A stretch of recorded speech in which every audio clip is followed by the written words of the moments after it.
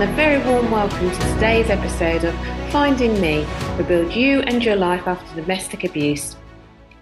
Close to 3 million people every single year experience domestic abuse in the UK alone. Civil agencies and charities have focused their efforts and resources on getting women out of immediate danger. It can take a woman up to 5 years to rebuild her life after experiencing abuse. And there is very little help and support to get women back on track. This podcast is produced by women for women. Today's show is Traits of a Narcissist.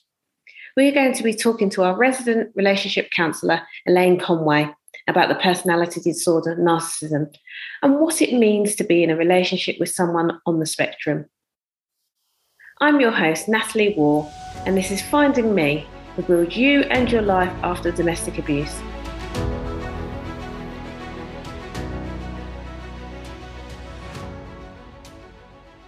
Welcome to the show again, Elaine. It's great to have you here. Thank you for inviting me again. As our listeners know, Elaine is a psychotherapist and herself a survivor of domestic abuse. Whilst we hear the term narcissism or narcissist being used with increasing frequency over the last 2 years or so, there is some value in providing clarity over the different types of narcissism we encounter and the destructive traits which may emerge in an abusive relationship. Having researched the term, there appears to be a bit of confusion between egocentrics and narcissists. But being an egocentric and having an inflated sense of their own self-worth doesn't automatically tip over to having a personality disorder such as narcissism. So with that in mind, Elaine, what are the different types of narcissism which are problematic and what are the common characteristics? Okay, so narcissism is a term that we often hear in the media, or quite a lot actually, and in its extreme form, it is a personality disorder, and as such, has some well-defined characteristics, which we can discuss. But firstly, it's important to understand that narcissism exists on a continuum, right from a healthy and normal state, where somebody might just have a few narcissistic traits, through to a pathological personality disorder. We all have narcissistic traits, and at some point in our lives, this can be perfectly normal. It's very different to a diagnosed narcissistic personality disorder. I mean, these are actually quite rare and only about 1% of the population. So although we often call people narcissists, it is important to understand the differences along that continuum. So narcissism is not a mental illness, whereas narcissistic personality disorder is. You can have a healthy narcissism, which is variable depending on the circumstances, and it doesn't really stop people being empathetic. We all enjoy admiration and we like positive attention. It gives us good feelings. It can lift your spirit generally. It can be quite elating. We all need that to a certain extent, that external validation. You know, we want our achievements to be recognised. We want to be successful, and it makes us feel good. We're not always empathic, and we like to feel in control. And to have that power sometimes leads to a feeling of self-importance, just occasionally. But, you know, over our lifetimes, we probably all experience this. So, from time to time, someone showing normal, everyday narcissistic traits can hurt your feelings or push your boundaries. This is quite normal. We may use words like selfish or a bit aggressive or egotistical or insensitive to describe people like that. It becomes unhealthier, further along the continuum and can be described as a narcissistic personality type. This is still considered to be like within a normal range of personality types, though. these kind of people may exhibit more extreme narcissistic traits and can be annoying and offensive to be around. They can act with superiority and have little or no empathy for other feelings or situations. They appear to be quite self-centred and very entitled, in fact demanding admiration from those around them. So, I guess everybody will have known somebody like that at some point. I don't think many people, including myself, who's been in an abusive relationship, can say without a doubt that their abuser is in that sort of top 1% and has a narcissistic personality disorder. But what I think I can say is that his behaviour demonstrated that he was particularly high on the spectrum. And I think that played a significant role in his abusive behaviour. Absolutely. You will recognise that in that description. There are two interesting types of narcissists, though, that I'd like to mention. That's grandiose and covert. And a grandiose narcissist feels better than everyone. And they're usually quite arrogant and attention-seeking. They can find out what pleases you to hook you in, but then you should be just grateful that they keep you around to feed their ego. The covert type is often a victim and one whose brilliance is obviously not recognised, or it feels misunderstood and blames the world for what goes wrong. It's never them. They can be very passive-aggressive and hypersensitive to anything that seems like criticism. Yeah, definitely. I think my abuser definitely had some elements of that grandiose and covert. I guess he used to use his trade in his personal life to be helpful.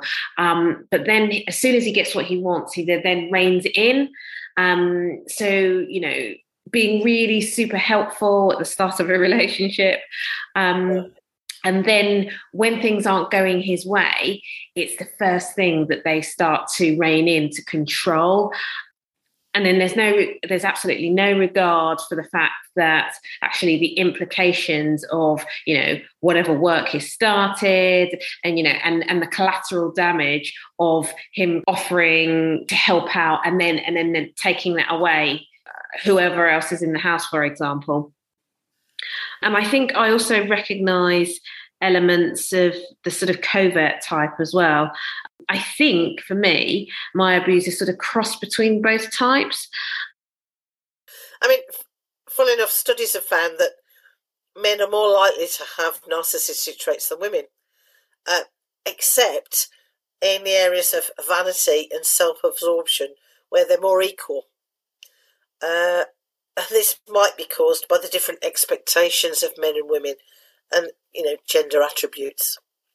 But often narcissistic personality types have an inflated sense of their own importance.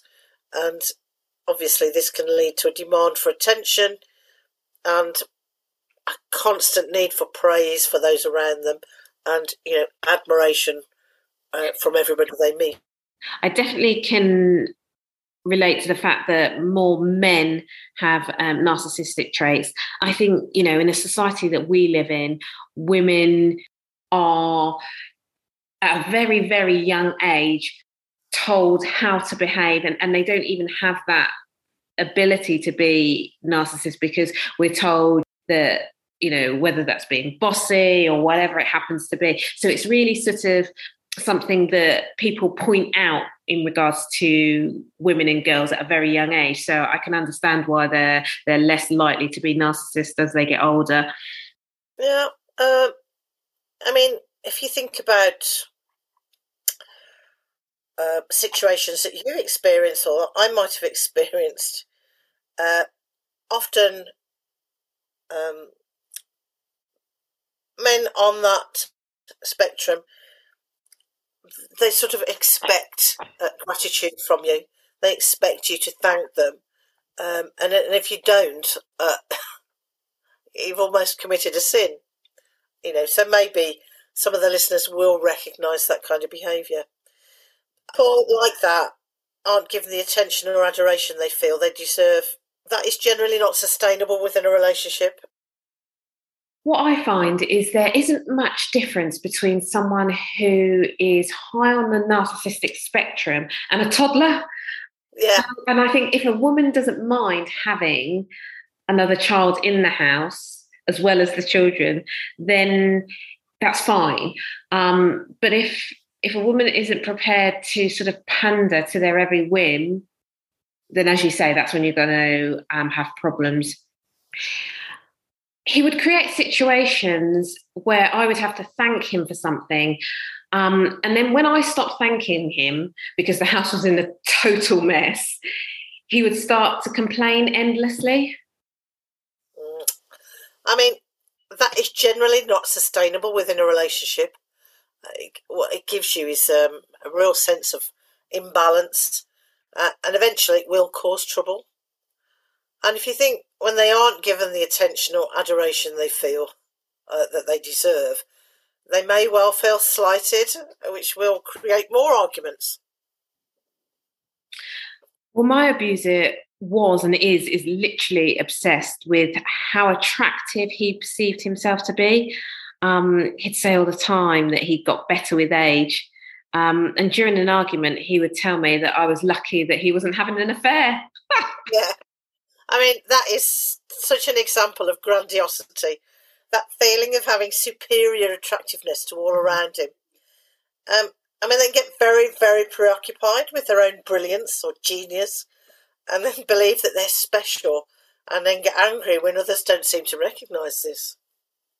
Their lack of empathy often causes problems, because if it isn't about them, then they can be very dismissive.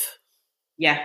And I completely agree. And I think, in situations where they need to be empathetic, like when my mum died, and I remember a case where he was rude about my mother, she's died. That's a typical example, really. Okay. That's a good example. And also one that's really hurtful. Yeah. In the situation when you need support, it's not there. And I think it's this sense of superiority. It often masks a subconscious, deep-seated insecurity. And underneath, they can actually be very envious of others. And this may flip to a belief that others are envious of them, and they're envious of their beauty or their success or their intelligence, for instance. Yeah. And all of that I completely recognise. He definitely had that streak. And he definitely believed that others were envious of him. But I think in reality, you'd have to go quite far to find someone who is envious of his unnecessarily complicated life, quite frankly. Yeah, and of course this is often displayed as arrogance. Misplaced arrogance, for sure. I mean, often people who find themselves in that situation are so convinced they're right that they end up feeling persecuted. They're easily threatened by those who challenge them in some way and by those who have some attributes that they lack. So some narcissists may be of the communal variety and devote their lives to helping others. How exactly does that play out? Well, communal narcissists, they seek validation for work they do in the community. So you often see them doing lots of community work. They help people, and not really because it's the right thing to do, but because they get the praise and the adoration for it. It's sort of trying to get the glory, if you want. They often tell others at length what great things they've achieved, and they have a constant need to talk about themselves. Yeah. Again, I recognise that. Sometimes he was sort of doing work for other people and then not actually looking after us who were living in the house at the time. Do you think women can successfully live with and have a relationship with someone who displays narcissistic traits? Do you have any examples from your casework? Well, narcissists are usually fairly intelligent, and that means they have a talent for getting what they desire. These traits may draw us in initially, but really they're not great for sustained long-term relationship, especially if they're more extreme. So narcissists at this end of the continuum can become abusive if they don't get what they want from the relationship. It's often mild. If it's milder, it can be annoying to live with, especially the vanity, but okay, you can. And when it's working for them, it's good. If they get what they need, what they want from the relationship, that's okay. But it's just, if that changes, it can be more difficult. An example might be that they want their partner to look attractive. They're vain and they need the world to adore them. And obviously their choice of partner is important in how the world sees them. Another difficult point might be after a woman has a baby, or if she gains weight. This can alter the relationship as well, especially after having a baby, because obviously they can no longer be the centre of attention. And as a new mother, you would obviously focus on your child, and that can be very difficult for a narcissistic partner to actually accept, and they can get very upset and sulky about having to share the attention. That's really interesting, I think, because it also kind of highlights the honeymoon periods that people have and how things, get difficult once you've moved out of that period, because people are on their best behaviour. The narcissist is getting what they want, but as soon as you're kind of moving more into, regular life and they're not getting as much attention, then that's when things get increasingly difficult, I guess. Well, I suppose you could say that's when the cracks start to show. And if you think about that first period when people first get together, there's both have got a lot invested in making sure the relationship continues. It feels great. And often a partner can end up maybe putting a bit too much in, and because they want to please their partner, and it's only with a bit of reflection they realise that they may be doing all the giving and their partner's doing all the taking. It's really difficult, and it does create problems in the relationship. Yeah, we are very much taught to try and make a relationship work. I do think that we, as women, we're encouraged to, try and make the relationship work and put effort into it. And sometimes I think that is right to an extent, but it's so difficult. And I think, we shouldn't actually be taught that at all, in terms of we should be trying to really build up a detailed picture of who you're potentially in a relationship with, and not overlooking the small things, because some of the small things all add up to be something big. Because I think if you're in a relationship with somebody who knows that they are abusive or a narcissist, then they do actually become very clever about hiding it. And I do think that was the case in my situation. So I think, even in the early days, and once you get over that period, as women, we should be keeping, we talked about a journal last time, Elaine, didn't we? And I think that actually that's something that women should be doing right throughout their relationship. Is something happening that actually is causing you an immense amount of pain? And, note that down, note dates and times, what happened, but also importantly, what was their response when you brought it to their attention? Did they gaslight you and say that didn't happen, that wasn't really the case? Or were they really reflective about what happened and kind of trying to move forward? And I think if you're keeping a note of these sorts of things, then you can actually build up a picture and say, gosh, am I with a narcissist, or someone that's just take, or, is this a relationship worth keeping? Absolutely. I mean, obviously I see a lot of couples. I'm a relationship therapist. And I think I said last time, if there's the odd argument or dispute, or that's fine in a relationship. That's just normal. But if you find you're always having to give in, and that your partner's starting to pick fault with you, or that they don't listen to what you're saying, and you always have to listen to them if they monopolise the conversation, and get cross if you interrupt. These are all sort of warning signs. I mean, they generally display attributes of, I don't know what to say, glibness. I mean, they're silver-tongued. People outside the relationship would think they're charming and wonderful. But it's only within the relationship that you start to see that it isn't always like that. And if you don't give them what they need, then that can be a real problem. They've got feelings of high self-worth. They often lie. Pathologically sometimes. They can be prone to boredom, which means that they move on to other projects. So sometimes you're just not enough. And they're often emotionally unavailable. They will move on if they don't get what they need, which can be extremely upsetting if you've invested a lot in a relationship, and even worse if you've got children in that relationship. I mean, some interesting facts.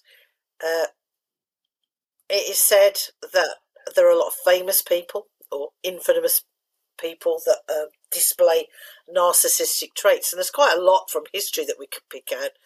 But I think it's more interesting at the moment if we look at our leaders around the world, our political leaders. I think it might be fairly easy to spot the ones that you think display narcissistic traits.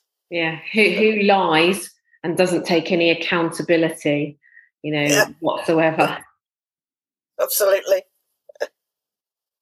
Yeah. And it's interesting what you say about later on in the relationship, around after a woman has had a baby. And I know from my own experience and my own research that actually that's a real crunch point in the relationship. And it not only is it, a point that a narcissist feels that they are not getting enough attention, but it's also conversely for the woman at that point they're at their most weakest, and need that support from their partner. Yeah, I mean, it can be a very difficult time. The other thing is, once you've had a baby, you're no longer just a lover or a partner. You actually are a mother, and that can alter the relationship as well.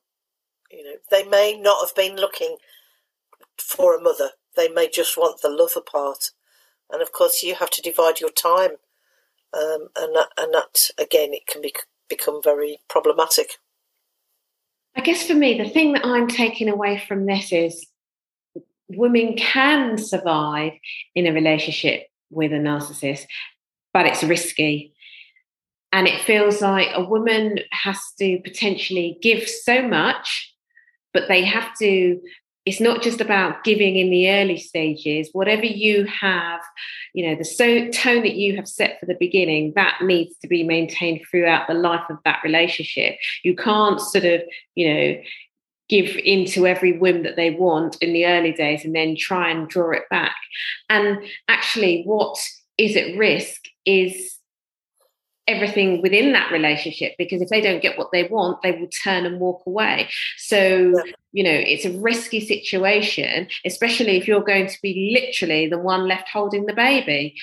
Oh, you're right. And I mean, if we think back to what I said right at the beginning, we've all got narcissistic traits at some point. In fact, there are, stages that we go through as we develop through childhood.